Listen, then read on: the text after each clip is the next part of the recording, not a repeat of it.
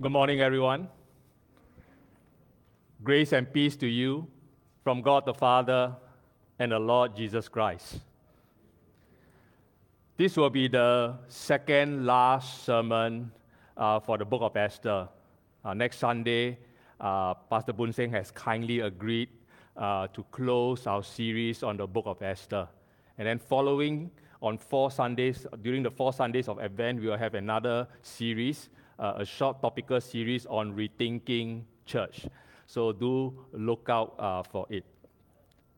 Esther, chapter 3, verse 13. Letters were sent by couriers to all the king's provinces with instruction to destroy, kill, and to annihilate all Jews, young and old, women and children, in one day, the 13th day of the 12th month, which is the month of Adar, and to plunder their goods. This edict was published on the 13th day of the first month, which is the month of Nisan, the month the Jews celebrated a Passover. That great Jewish festival would have been a subdued affair that particular year. It would have taken great faith for any Jew to recite the usual words over the 4 ritual cups of the Passover. I will bring you out from under the yoke of the Egyptians. I will rescue you from your slavery. I will redeem you with an outstretched arm and with mighty acts of judgment. I will take you as my own people, and I will be your God. I wonder if the Jews were struck dumb by grief and horror, finding it extremely hard to utter those divine promises. The months leading up to their annihilation would have been pure agony and torture for any Jew. Unexpectedly, on the 23rd day of the 3rd month, which is the month of Sivan, against all odds, a great reversal took place. Esther chapter 8, verse 11 and 12. The king allowed the Jews who were in every city to gather and defend their lives, to destroy, to kill, and to annihilate any armed force of any people or province that might attack them, children and women included, and to plunder their goods. On one day, throughout all the provinces of King Ahasuerus, on the 13th day of the 12th month, which is the month of Adar. In nearly identical language, Mordecai's edict overturned Haman's decree. The opposite happened. The reverse occurred. The tables were turned. 11 months after Haman had first cast lots for the destruction of the Jews, that fateful day finally arrived. Esther chapter 9, verse 1 to 19. As I read, follow along with me in your own Bibles. Esther chapter 9, verse 1. Now in the 12th month, which is the month of Adar, on the 13th day of the same, when the king's command and edict were about to be carried out, on the very day when the enemies of the Jews hoped to gain the mastery over them, the reverse occurred. The Jews gained mastery over those who hated them. The Jews gathered in their cities throughout all the provinces of King Ahasuerus to lay hands on those who sought their harm. And no one could stand against them, for the fear of them had fallen on all peoples. All the officials of the provinces and the satraps and the governors and the royal agents also helped the Jews, for the fear of Mordecai had fallen on them. For Mordecai was great in the king's house, and his fame spread throughout all the provinces, for the man Mordecai grew more and more powerful. The Jews struck all their enemies with the sword, killing and destroying them, and did as they pleased to those who hated them. In Susa, the citadel itself, the Jews killed and destroyed 500 men, and also killed Pashadatta, and Delphon, and Asparta, and Porata, and Adalia, and Aridatta, and Pamashta, and Arisai, and Aridai, and Vaizata. The 10 sons of Haman, the son of Hammedatha, the enemy of the Jews, but they laid no hand on the plunder. The very day, the number of those killed in Susa, the citadel, was reported to the king. And the king said to Queen Esther, in Susa, the citadel, the Jews have killed and destroyed 500 men, and also the 10 sons of Haman. What then have they done in the rest of the king's provinces? Now, what is your wish? It shall be granted you. And what further is your request? It shall be fulfilled.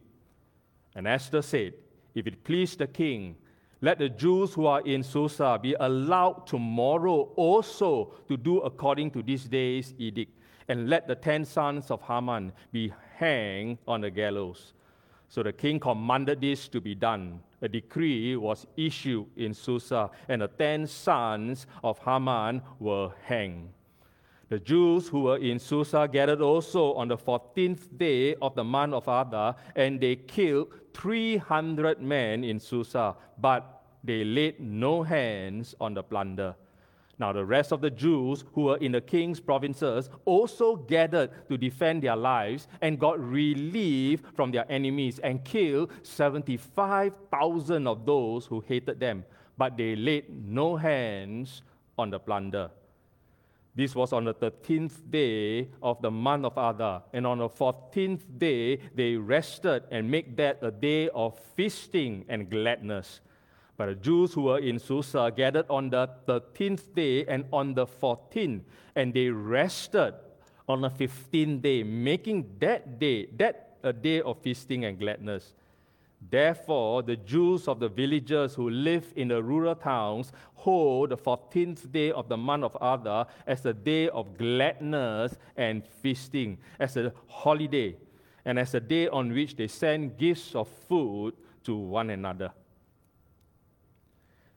The author of the book of Esther interprets the events of that fateful day as holy war.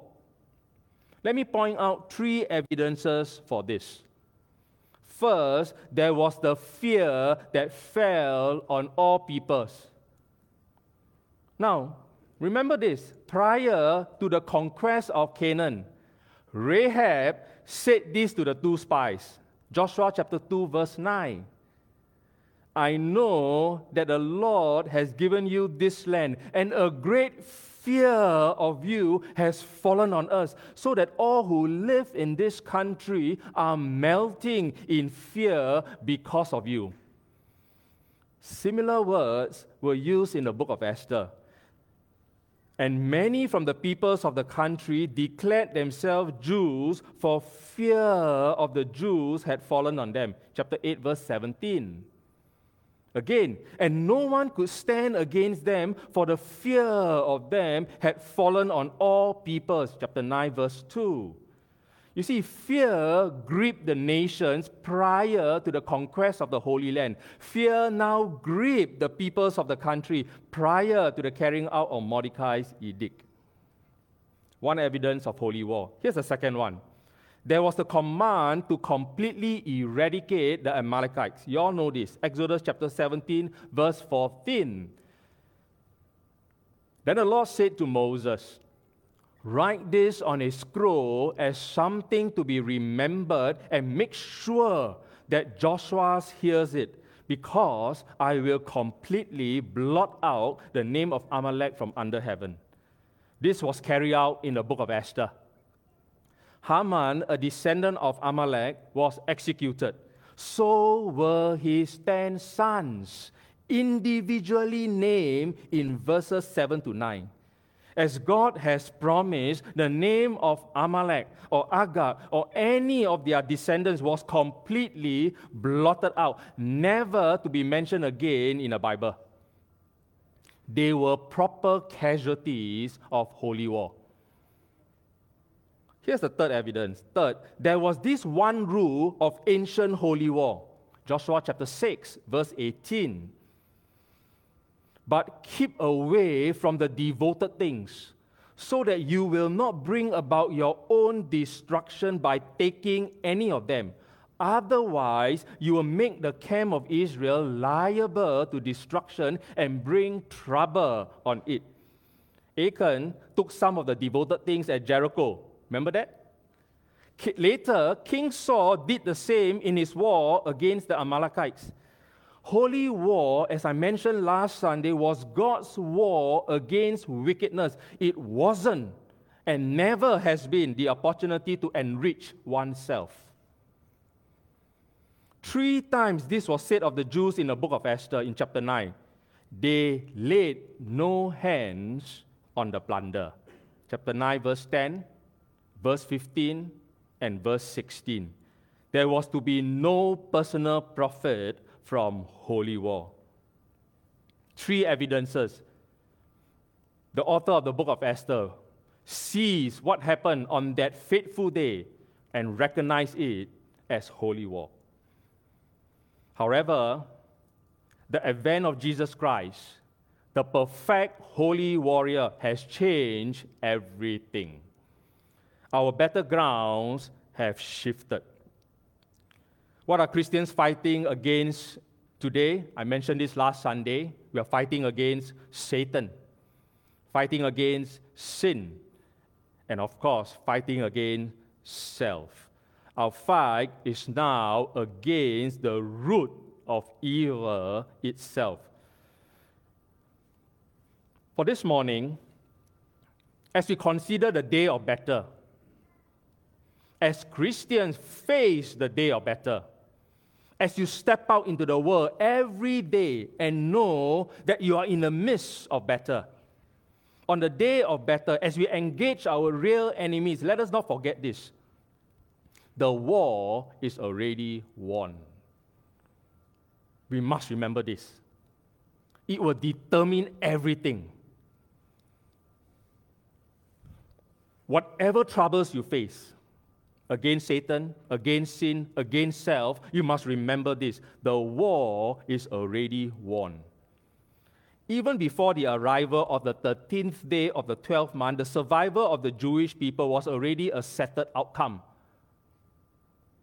In the 3rd month, when the counter edict was published, the Jews had light and gladness and joy and honor. Chapter 8, verse 16.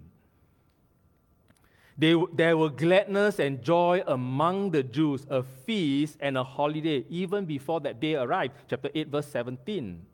They celebrated as if they had already won the battle.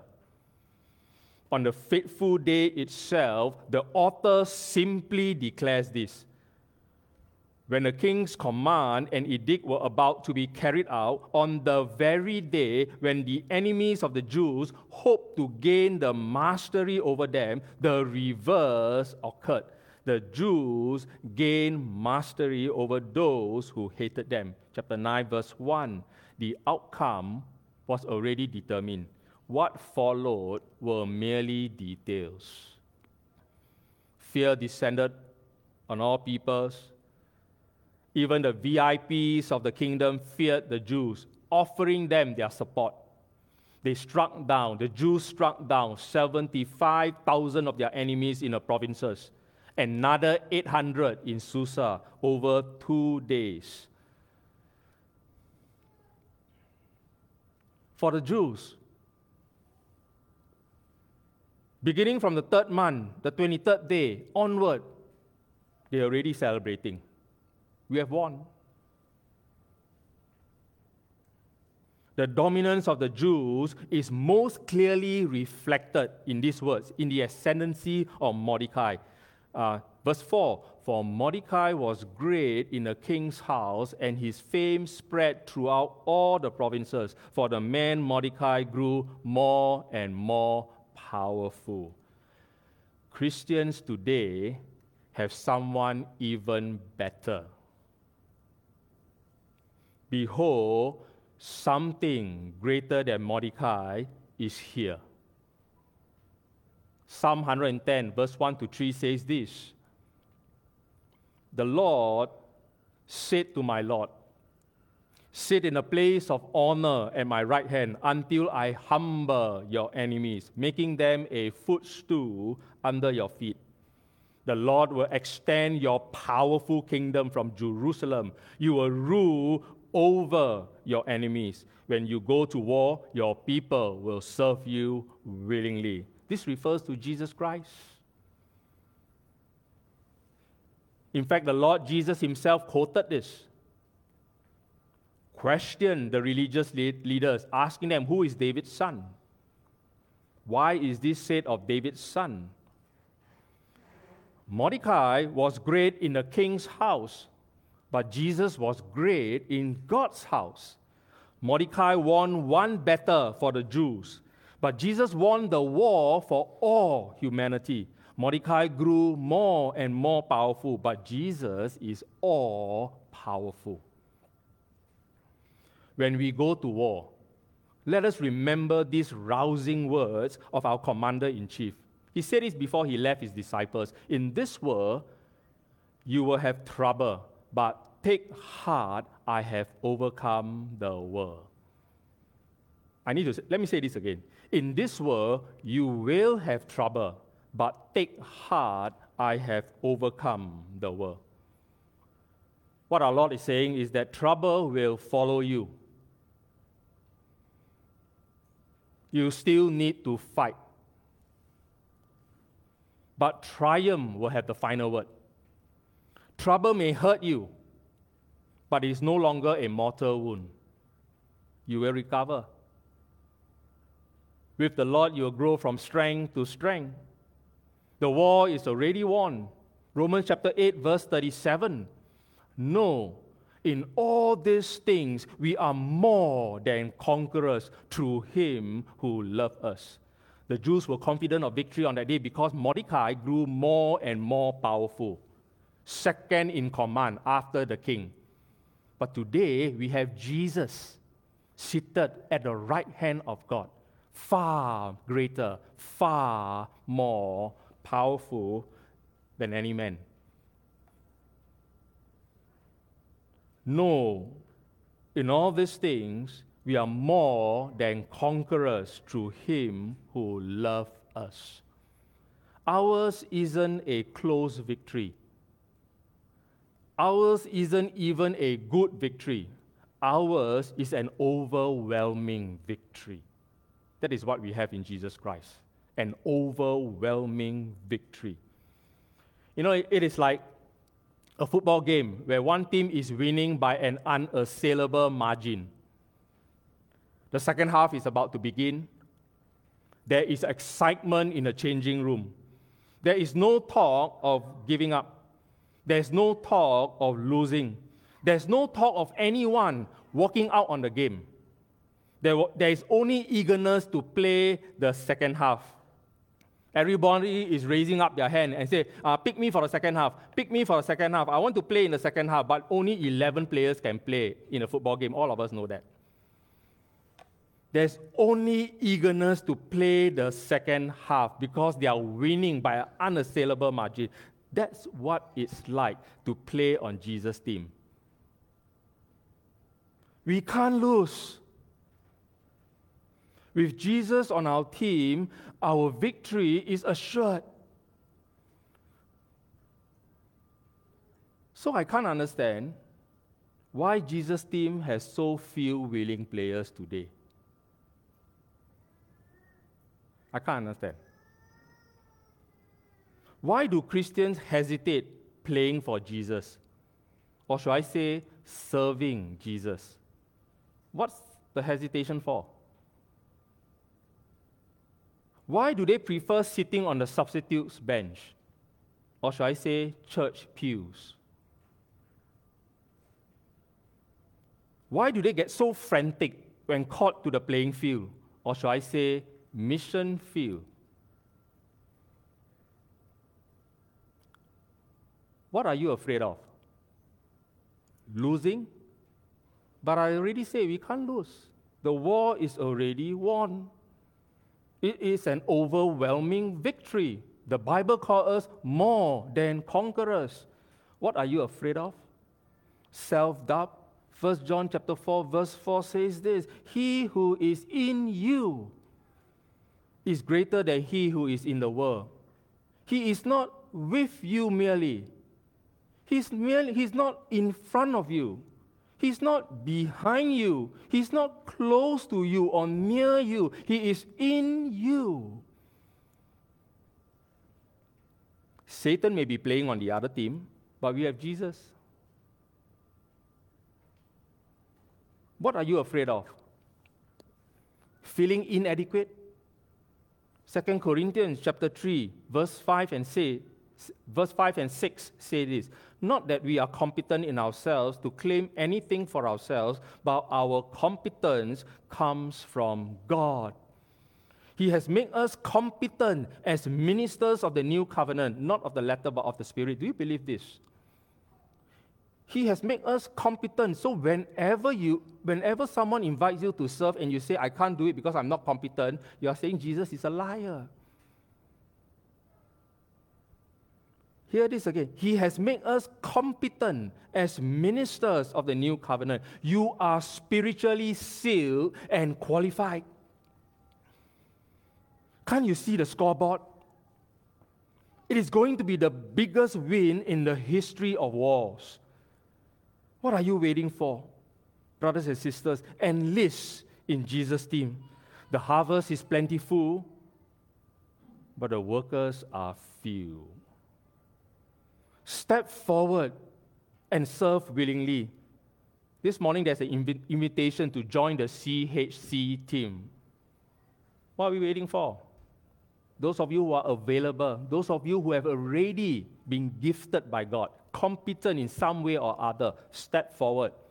Find out, is there a place for me there that I can begin to serve the children in the coming camp? The harvest is plentiful, but the workers are few. Step forward and serve willingly. Be part of the team that fight the good fight. The war is already won. Nevertheless, we need still to remember this, that the war must still be waged. The Bible is very realistic. Very, very realistic. It tells you the truth, the war is already won, but yet it is real. It tells you that in the midst, while you are living in this world, the war must still be waged. For many battles are still ongoing. All of us know this. Some of you are even fighting right now. Some of you may have a break, but it's just over a break. You know what's going to happen next, soon. Maybe just around the corner, maybe next year. You do not know. There's still fierce fighting ahead of us. Every Christian is a soldier. The Church of Jesus Christ comprises no civilians. We don't get entangled in the affairs of this world. We live to please our commander-in-chief. There is no running away from battle. All of us will get it. You know, remember the Jews were celebrating earlier already? On the third month, when the counter edict was published, they were already celebrating a feast, a holiday. They were already celebrating. But there's still war ahead, you know. The 13th day of the 12th month didn't just disappear, you know. They still must fight. What then is needed in a fight? Let me suggest three things. First is preparation. The counter edict that was issued in every province and publicly displayed to all peoples was to get the Jews ready on that day to take vengeance on their enemies. Chapter 8, verse 13. To get them ready. The Jews had 9 months to prepare, to work out strategies, to erect defenses, to identify potential enemies, to stock up weapons. On a day, they took the sword and struck down their enemies. The sword must come from some place. 2 Corinthians chapter 10, verse 3 and 5 says this about Christians. For though we live in the world, we do not wage war as the world does. The weapons we fight with are not the weapons of this world. On the contrary, they have divine power to demolish strongholds. We demolish arguments and every pretension that sets itself up against the knowledge of God. And we take captive every thought to make it obedient to Christ. Two strongholds are identified here: human reasoning, human rebellion. Human reasoning and human rebellion. Special weapons are needed to tear down such strongholds. Previously in my last sermon, I mentioned the armor of God.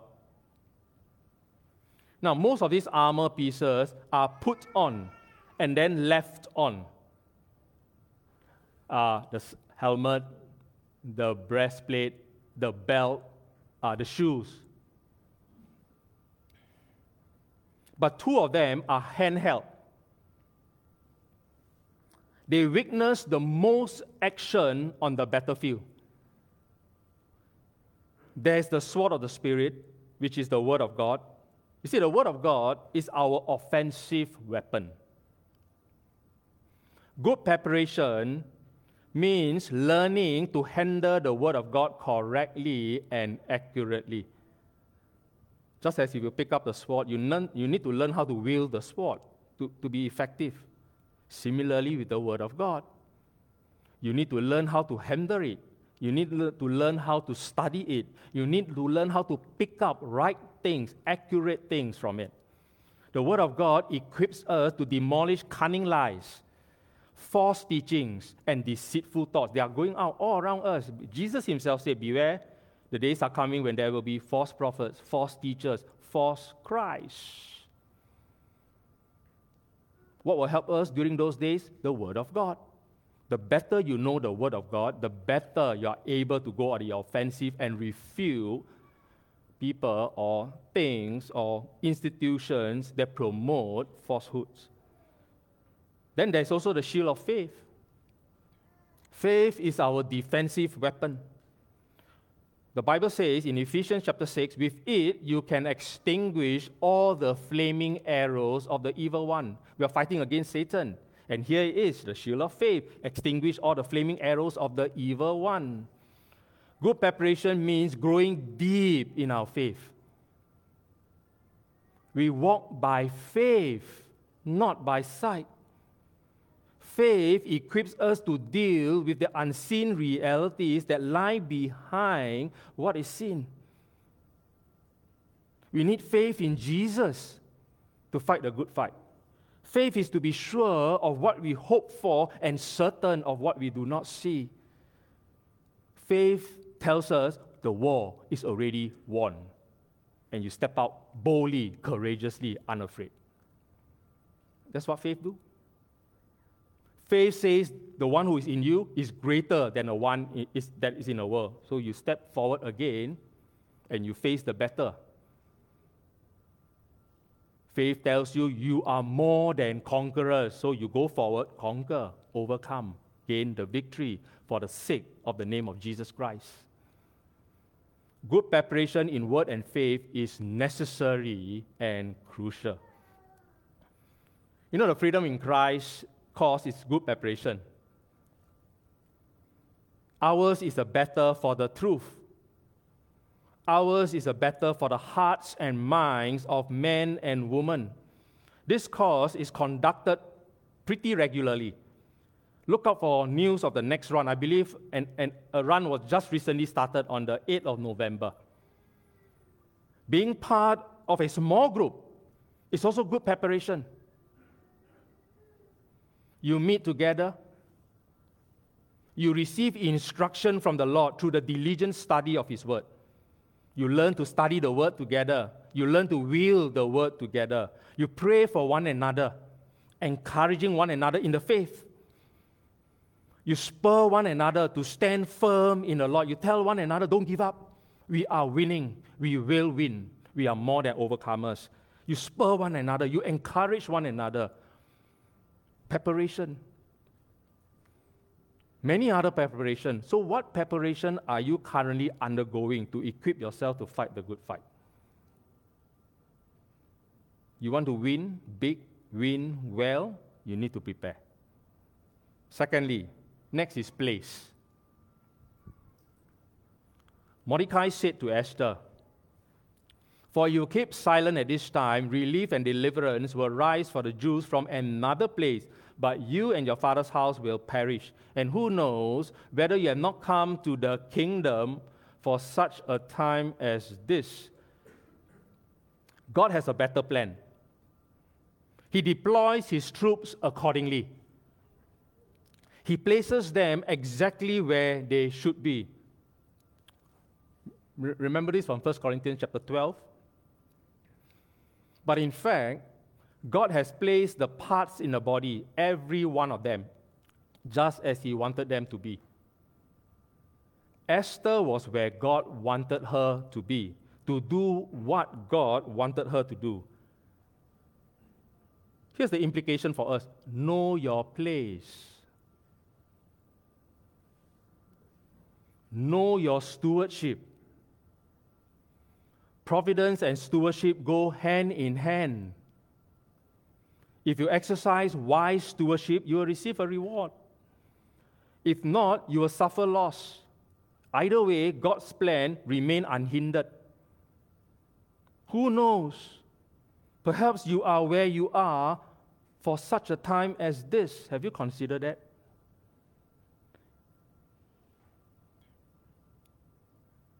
That is what Mordecai is saying to Esther, or attempting to communicate to Esther. Perhaps you are in this exact place to do what nobody else can do. After all, there's only one queen. I'm not a queen. Neither any of the Jews here can do what you do. Same for us. God placed you exactly where he wants you to be, whether you know it or not. If you're unclear of your place, seek the Lord. After all, it's the Lord's deployment, right? So seek the Lord. Wait on him patiently. Spend time with him. Lord, what is it? Where's my place? What is it that you want me to do for you? Listen to him. Take extended time to listen. In the meantime, what the Lord has given you to do, serve him faithfully where you are. In the meantime, if you're still unsure, serve. Start to serve. Don't have to wait. Okay, I'm not sure exactly where it is that God wants me to be, but you know what? There's an opportunity here. Let me serve there while I wait to hear from him my permanent placement. There's a lot of opportunities to serve in church if only you were to ask, approach the ministry leaders. So here's my question to you. How are you stewarding the place God has given you? How are you stewarding the resources that God has given you? Thirdly, there is presence and power. As you diligently prepare yourself and faithfully steward your place, God's presence and power will be evident in your life. The Jews on that day took up the sword and they gained the victory. They didn't fold their arms, Oh, we are winning already. No need to do anything. They took up the sword and struck down their enemies and gained the victory. The presence and power of God. If I were to pose this question, what evidences of divine providence do you see in the book of Esther? I believe many of you have done this exercise. What evidences of divine providence do you see in the book of Esther? I'll probably get a long list. Much of them will come by way of hindsight, right? We read the story on hindsight, and we begin to see evidences of the hand of God, even though God is not mentioned in the book of Esther. It so happened Vashti was deposed. So happened Esther was made queen. So happened that Mordecai overheard the plot. So happened the king had a sleepless night. And on and on and on and on and on. A long list of them. Much of them will come by way of hindsight. And people say hindsight is 20/20. What seems improbable, coincidental, unusual, hindsight supplemented by reflective meditation of Scripture trains us to recognize in these ordinary events the presence and power of God. That is what we do when we read the book of Esther. That is why we see God everywhere. Because we have been trained to recognize it. Hindsight shapes insight and foresight. God's presence and power seen in yesterday's ordinary events, hindsight, encourages us to see the same working on our behalf today, insight, and forever, foresight. That is why Christians coming away well-equipped in the Word of God with the hindsight. The war is already won. Jesus is greater. The one in me is greater than the one in the world. We are more than conquerors. Hindsight. We step forward courageously today. With insight, we act. And then with foresight, we plan. God is unmentioned in the book of Esther, but He isn't absent. There is presence and power still at work. Yes, even today, even right now, as you are listening to the Word of God. Do you see clearly God's presence and power in your life? Do you recognize His presence and power in your life? Or do you always wring your hand in panic? Die lah, die lah, die lah.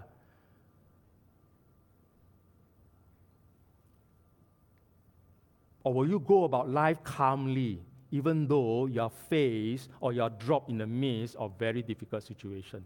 Because the presence and power of God is real. That's what the book of Esther teaches us. You don't see it, it's real. I can't really touch it, it's there. The war is already won. Yet, the war must still be waged. We are fighting against Satan, sin, and self. What is needed in the fight is good preparation, faithful stewarding of place, and the presence and power of God. And let me conclude with these words. May this be true for each of you. 2 Timothy chapter 4, verse 7 and 8. I have fought the good fight. I have finished the race. I have kept the faith. Finally, there is laid up for me the crown of righteousness, which the Lord, the righteous judge, will give to me on that day, and not to me only, but also to all who love His appearing. Let us pray.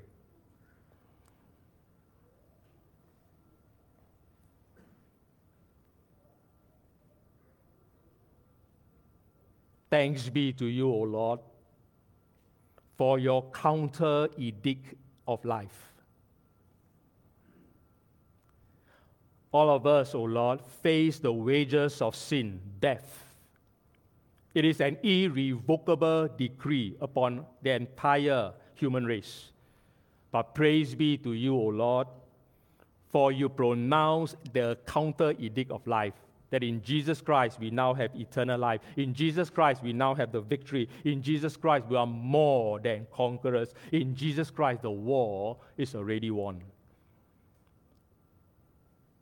Yet, Lord, all of us know we still need to put on the armor of God. We still ought to carry on our very hands the sword of the Spirit and take up the shield of faith. Because there is better still to be fought in our lives. Each one of us perhaps a different battle, but nevertheless, there are battles to fight. Lord, I pray for my brothers and sisters here. I pray, O Lord, that through the book of Esther, you'll bring them to realize that, Lord, you are present, not absent. You are there for them, you are with them. And because you are for them and with them, they will be victorious. Help them take courage, O Lord, regardless of the trials, the tribulation they may be facing right this very moment. Help them realize that the war is already won. And as they are fighting in the battles that you have placed them in, they are fighting for the name of the Lord Jesus Christ. Help them fight the good fight. Help them finish the race. Help them keep the faith. So that, Lord, on that day, when you reward your faithful stewards and servants, they may receive from you the crown of life and the crown of righteousness. So we give you thanks. We give you praise that you wear the victor's crown. In your name we pray. Amen.